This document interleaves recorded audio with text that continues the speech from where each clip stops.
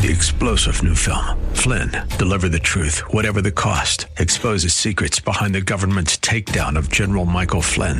Flynn knew what the intel world had been up to. He ordered the first audit of the use of contractors. This set off alarm bells. He told the truth. He was the most dangerous person for Donald Trump to hire. They had to get rid of Flynn.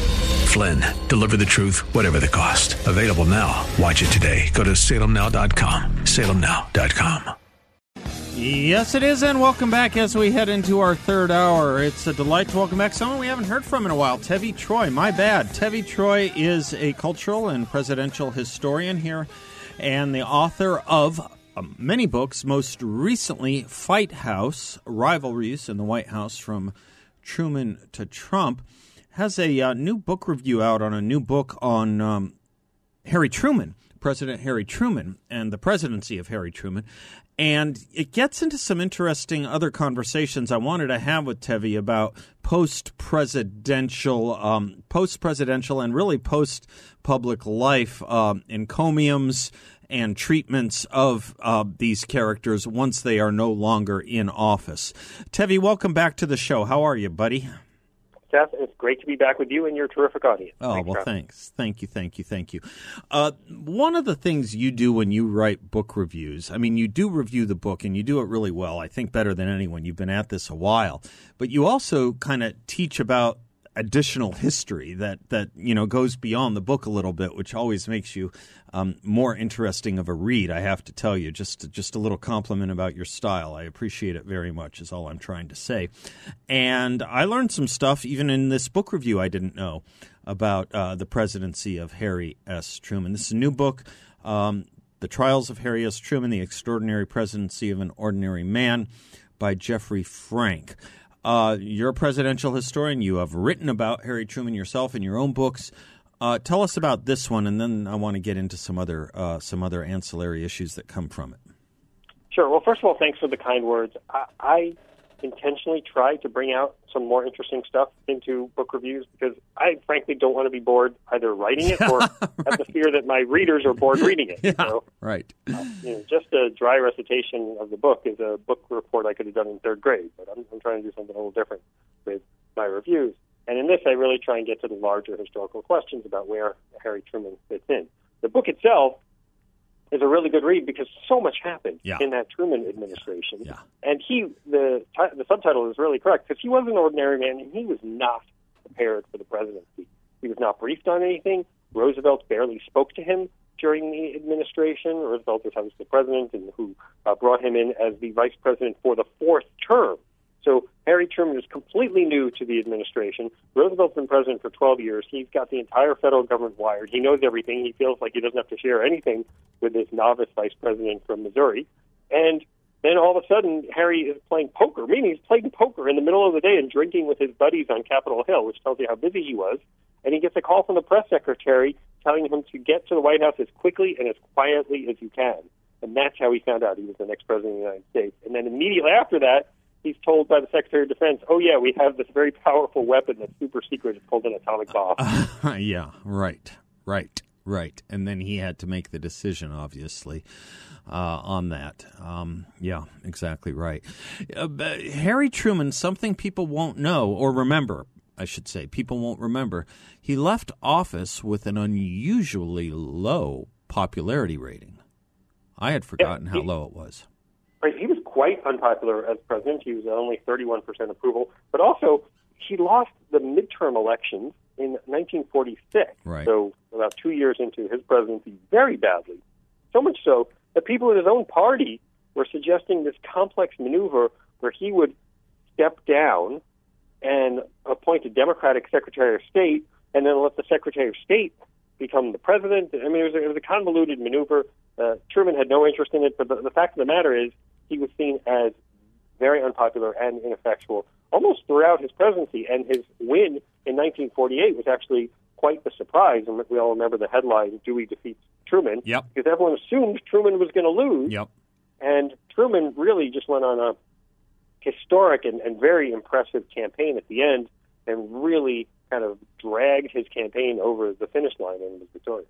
I got to ask, as a historian yourself, someone who's written about Truman yourself, did you learn anything in the book, anything interesting, I should say. Oh, sure. I learned tons of interesting things, including that line I start the review with where he's telling his cabinet in this closed-door meeting at the end of the presidency, he said that his approval rating is very low now, but it's going to keep going up every year going forward. Yeah. So that kind of very positive attitude was interesting. Just how eventful the presidency was. I mean, not just the nuclear bomb, the end of World War II, the integration of the armed forces, the creation of the state of Israel, the Korean War. I mean, it was a jam-packed administration. Also, the Berlin airlift. So I mean, he was very busy on a whole bunch of things, and I think there's not only stuff that was new to me, but I think stuff new to the historical record that Jeffrey Frank brings out based on the archive. I haven't read on Truman in a long time. I read McCullough's book, but that came out, gosh, a long time ago too, didn't it? Was that is that book 30 years old? 30 already? More years of historiography. Yeah, right. It's about 30 years old. You had another quote in there, Tevi, that I didn't know about, and it has to do with his meeting with Stalin and Churchill at Potsdam in 1945. And it's this quote you brought out. One of Truman's advisors passed him a note during the talks saying, quote, "I think Stalin's feelings are hurt. Do be kind to him." Interesting. Yeah. I looked that one up a bit. That one got me for a while because, as you know, I've been kind of re-steeping myself in the study of Whittaker Chambers and McCarthyism and the Soviet and communist menace of the 40s and 50s. I've probably bored you to tears on what I've been talking to you about on our off-air conversations with that. But I looked up the guy who wrote this. His name was Joseph Edward Davies. I don't know if you'd encountered him before. This was a man who was the ambassador to the Soviet Union prior to working for Truman under Roosevelt, who had nothing but lovely things to say about Joseph Stalin. One of the things he cabled while he was ambassador is, quote, "Communism holds no serious threat to the United States. Friendly relations in the future may be of great general value." And of course, he was talking about Stalin's vision as being consonant with the Christian faith and protecting the Christian world of free men throughout. And it dawned on me as I'm looking at this, I just, people forget how much of this sentiment, A, existed, but B, you think about McCarthy and all his charges, how much of this stuff really did rise to pretty darned high levels in American government. Am I overstating it? No, I don't think so. And I'm glad you looked that up, Steph, because I've got to say I generally like the Frank book, but I had a criticism in that he didn't give enough context on that quote. Yeah. And I was wondering, what's the story? Is it because Truman was kind of a bumbling fool and alienated Stalin because he wasn't used to diplomacy? Or was it because Davies was Soviet sympathizer? Or maybe, as some people said, there were a lot of communist agents, and there really were. I mean, McCarthy aside, there actually were some communist agents in the Roosevelt and Truman administration. And so I really wanted to know more about what was going on with that quote, but that quote really did jump out and grab me. I want people to know it, too. I want people to know. Have you ever been a first-time guest on the Hugh Hewitt Show? Have you ever had the opportunity to answer his first question he asked first-time guests? Was Alger Hiss guilty or not, right? I don't think people Have you read The Looming Tower? Yeah. Is that the second one? Have you read The Looming Tower? They're pretty good questions. Although he's now switched it to Josh Rogan's book "Chaos Under Heaven." Is that right? Okay, all right, good for him. But the Alger Hiss question, I mean, I don't think most people under 50 remember that story anymore, the Whittaker Chambers story anymore. But it got to something pretty important, right? Which was Alger Hiss was very high, obviously, in the administration as well. And these guys were so. I mean, I don't know how you get around the notion that people like him, or in this case, Joe Davies, were communist agents advising presidents of the United States. Communist agents. I think that's a fair thing to say. Yeah, and let's look at the reason why Harry Truman was vice president to begin with. Yeah. It was Henry Wallace, who was Roosevelt's second vice president, the one that Truman replaced, was a communist sympathizer. I don't think he was actually a communist agent. He was a sympathizer, and he had communist agents on his staff, and they thought he was just too dangerous to keep as the vice president. So in the Truman administration, or actually in the fourth Roosevelt administration, and then eventually into Truman, he becomes the Commerce Secretary. So they keep him in the government, even though he's a communist sympathizer. And then, as I lay out in the review, he tries to get involved in foreign policy, Yeah. alienating the Secretary of State, and Truman is forced to let him go. And there's that quote there with Truman says that Wallace was so nice about it, he almost rethought firing him. But then, not the end of the story exactly quite yet, because then Henry Wallace runs for president as a socialist. Right. Kind of an interesting. Didn't do too well. But, Yeah. No. I mean, he was He was our vice president. But he's a dangerous person to have in the United States government. And the funny thing is, we think, I got to take a break. Can you stay a bit? I got to run. Of course. One of the things that's interesting about this is some of the memory, I mean, I think justifiable memory of Truman is how anti-communist, at least his verbiage was. Let's pick up on some of this and other people and politicians, not necessarily with a D behind their name, who the media treats and gives better marks to after their tenure than during. I'm Seth Leibson. He's historian Tevi Troy. You can go to his website to learn more about him, tevitroy.org. Follow him on Twitter. Get his book, Fight House. We'll be right back. Welcome back to the Seth Leibson Show. Dr. Tevi Troy is our guest, author of several books, most recently Fight House, Rivalries in the White House from Truman to Trump, presidential historian. We're talking about a book he just reviewed about Harry Truman's presidency, but stay with me because I'm going to get to some more contemporary stuff that emanates from it or that got me to thinking about some of the issues Tevi raises. Tevi, right before the break, despite having communist sympathizers, to put it no higher, in his administration, Truman's, he was known, and deservedly so, as let me put it this way, the kind of Democrat we wish we had now, especially when it comes to ideologies like communism, right? He was pretty tough on communism, wasn't he? We would kill for a Democrat like that. Yeah, okay, all right. So, I mean, he was tough on communism, and you said he was tough on communism in verbiage. Yeah. He was, but also in deed. And look, he pursued the Korean War, which I think there were some problems in the way they pursued that. Not the idea of pushing back against communism, right, but first not including Korea in the defensive perimeter, which gave Stalin the confidence to allow North Korea to proceed with the invasion, and then later not really reining in MacArthur sufficiently, and MacArthur got too close to the Chinese border, and then that precipitated a Chinese counterattack which killed thousands of Americans. And then in the end, they got no further than that spot anyway. So the war ended in a stalemate, and they could have ended in that same stalemate with much less loss of life. He also was pretty, if memory serves, Tevi, he was a pretty tough partisan, too. I mean, some of his rhetoric against Republicans was perhaps new in the sense that he was willing to compare Republicans to foreign ideologies too. He was a pretty tough partisan. Oh yeah, he hated Republicans. Yeah, he would use the fascist. He would use the fascist word about Republicans. Yeah. That said, he worked very closely with Arthur Vandenberg, right, who was the Republican head of the Foreign Relations Committee, right, and he reached out to him immediately after losing that 1946 election, and they formed a really important partnership in terms of jointly pursuing anti-communist initiatives. This issue, thank you for that. This issue of him going from 31% approval when he leaves office to, rated as among the better presidents in the United States by historians now. I'm trying to think if there's any presidency.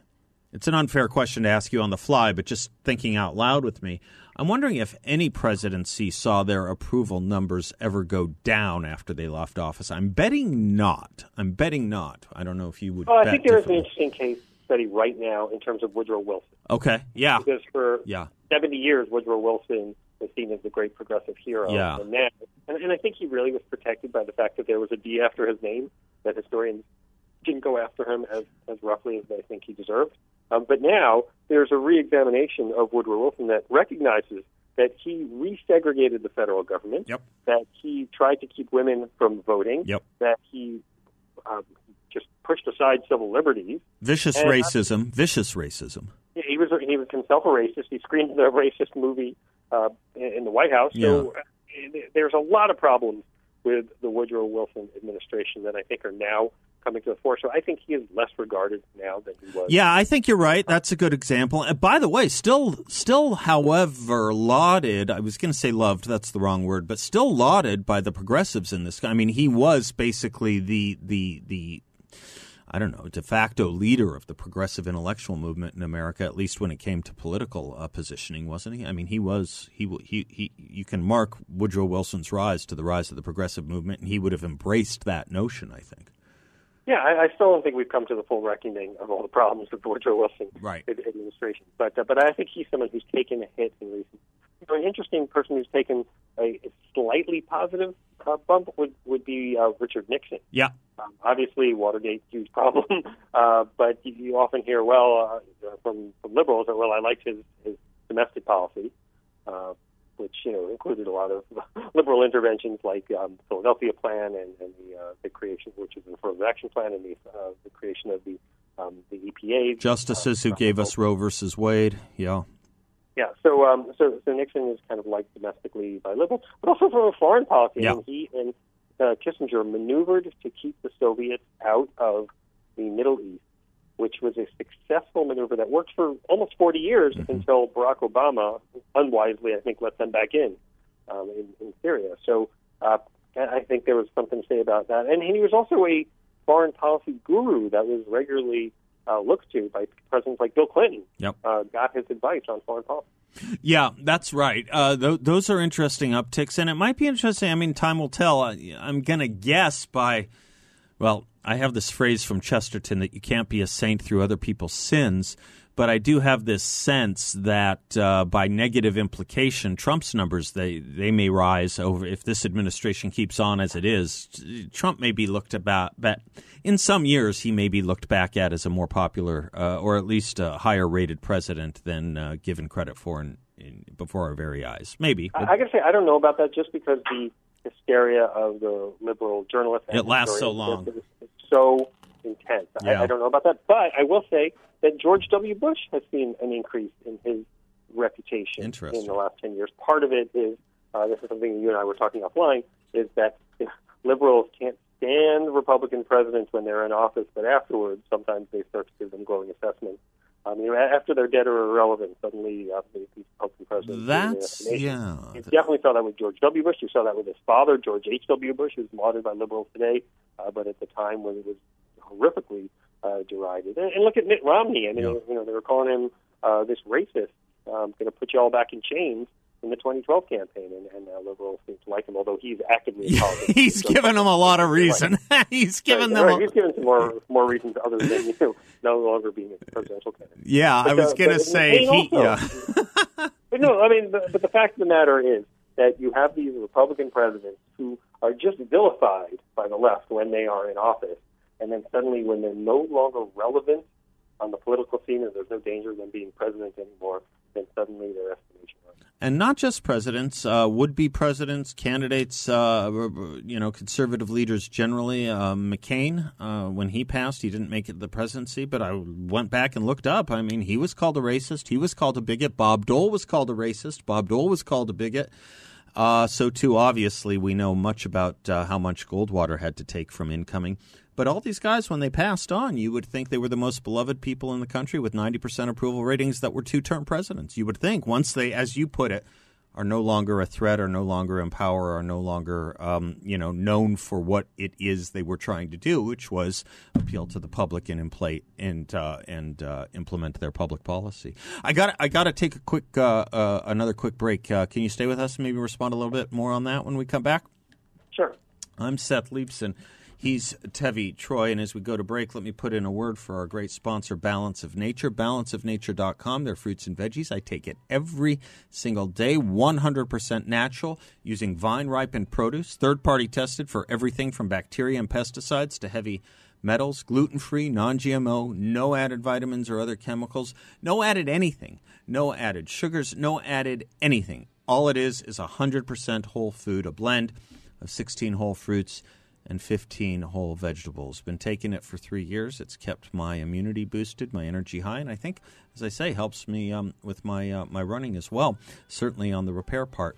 If you're interested in Balance of Nature fruits and veggies and seeing what it can do for you, you won't have to wait weeks to notice the difference. You'll see it right away. Balanceofnature.com. Make sure to use discount code BALANCE. Welcome back to the Seth Leibson Show. Historian and author Tevi Troy is our guest. It would be a conceit not to ask him about any other books that he wants to recommend to us, because we try and be as literate here as we possibly can. Tevi, any other books you've read recently you want to share with the audience? You're usually reading interesting, fun stuff. Yeah, I've read a couple of interesting ones. I just finished a book called Take the Gun, Leave the Cannoli by Mark Steele. Oh, I bet I know what that's about. Yeah, it's a history, you're correct. It's a history of the making of The Godfather, which was not only a terrific movie, and I believe recently voted one of the greatest movies of all time, or the greatest movie of all time, but it also was a famously fractious production where there was infighting between the director and his director of photography, between the director of the studio, among the actors, and it was just a constant turmoil on the set.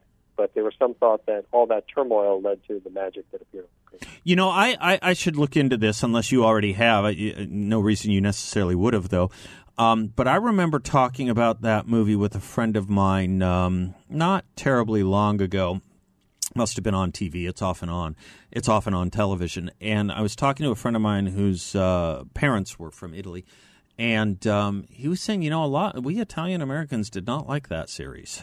We did not like those Godfather movies. I can appreciate certain respects why that would be the case. But his point was it led to a certain amount. We had just kind of gotten over the big part of the anti-Catholic movement in America. Well, not just, but we were coming out of it, obviously. And the discrimination against immigrants, Italian Americans, who did fight a lot of discrimination in this country. I thought that was interesting. I don't know if that might have been covered in the book. Yeah, the book does get into that. Oh, and okay. There were some groups, like there was a kind of a Italian anti-defamation. Colombo or something like that, maybe? Joe Colombo was part of it. And they actually secured an agreement from the filmmakers not to have the word mafia or La Cosa Nostra in the movie. Oh, is that right? And so those words do not appear. No kidding. But they also said, even though there was a lot of tension and a lot of resistance to the movie being filmed, once the movie came out, they claimed that it was actually beloved in the Italian community. Because in some ways, it is a loving movie about family. Yes. And it shows a lot of the great Italian. In some ways, it is. In some ways, it is. And obviously, you would expect a mature enough audience to know that, not that we don't engage in group identification here and blame members of a group for, the bad behavior of other members of that group. But also, too, it was directed by Francis Ford Coppola, right? This is a man who would obviously be sensitive to, one would hope. Well, he was a nobody at the time. He had only directed 3 small movies at the time. He won an Academy Award for writing Patton, but people didn't know that at the time because he won the award during the filming of the movie The Godfather. And he was actually picked, according to the book, in part because he was Italian and in part because many of the famous directors at the time refused the assignment because the book was so lurid. There was a lot of sex and violence in it. Oh, so really? They were desperate to find a director. They really wanted an Italian director, and Coppola was the only one of any prominence whatsoever. But even though Coppola ended up putting together a great movie, he fought hammer and tongs with Robert Evans, who was the studio head at Paramount, and they were constantly at each other's throats. Did the book get into it all? Did the book you read, Take the Gun, Leave the Cannoli? Take the Cannoli, Leave the Gun. Did the book get at all get into the whole issue of whether that Sinatra story, that's kind of the horse head in the bed thing, related to Sinatra? Or did it leave that alone? Oh, it goes in depth into the Sinatra. I'm buying the book. The fact that the character Johnny Fontane is based on Sinatra, and Sinatra did have that great role that he really wanted, which I believe was the role of the From Here to Eternity, Italian prisoner in From Here to Eternity. Yeah, but it doesn't. The fact that the whole horse's head was placed in a studio head's bed is made up. That was not real. But the character was clearly based on Sinatra. Sinatra knew it and was angry and hated Mario Puzo as a result, although they later became okay with each other. But Sinatra was very angry at the portrayal. And then another interesting thing is that there was more of that character in the book than in the movie. Ah, interesting. And the actor who played the Sinatra-type character was somewhat new to acting, and he later complained that to Coppola, you cut so much my role. A couple of days that you weren't a very good actor. You told me you read a book on conservatism. I'd love to hear about that when we come back. Can we do that real quick when we come back? Yeah, absolutely. Thanks. Tevi Troy is our guest. He is the author of several books himself. Fight House, Rivalries in the White House, From Truman to Trump. You can follow him and everything he's up to at his website, tevitroy.org. We'll be right back. Welcome back to the Seth Leibson Show, brought to you in part by the good folks at Midas Gold Group. Gold has been used as money for nearly 3,000 years, and it remains a common-sense investment that's simple and straightforward. You know why you want gold. What you don't want are pushy commissioned salespeople. All you need really is a reputable dealer with advice based on experience, complete range of bullion and coins, so you get what you want at the best value. Enter Midas Gold Group. They're veteran-owned, proud supporters of America First and this show right here on 960. They're fighting for your right to financial privacy and freedom that gold offers. I have gold and silver from Midas Gold Group. I want you to trust the dealer that I and Seb Gorka and thousands of our listeners know and trust.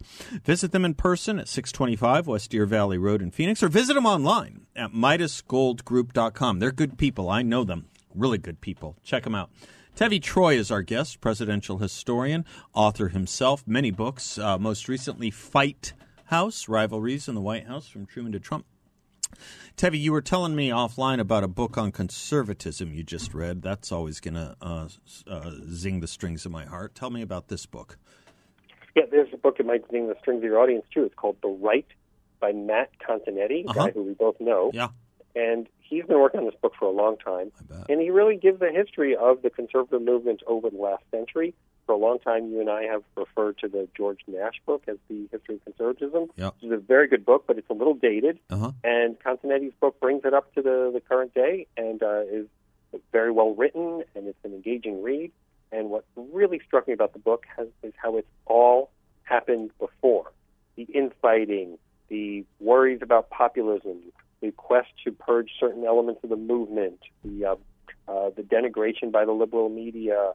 It's all, everything that's old in the book, 50 years old, 70 years old, it's all so familiar because we still see it today. And what's the name of this book? It's called The Right. The Right.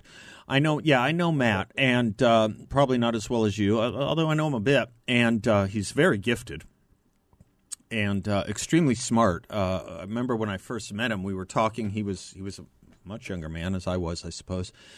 He was studying things in college that must have been his own trajectory, his own self autodidactic mission to learn, because it was stuff in college that I know they weren't assigning. He was reading, kind of like you and I probably did in a certain respect, reading old issues of commentary and old issues of National Review while he was in college. You don't see a lot of that. That's the kind of stuff you and I did back in the day. But I don't think you see any of it, unfortunately. Huh?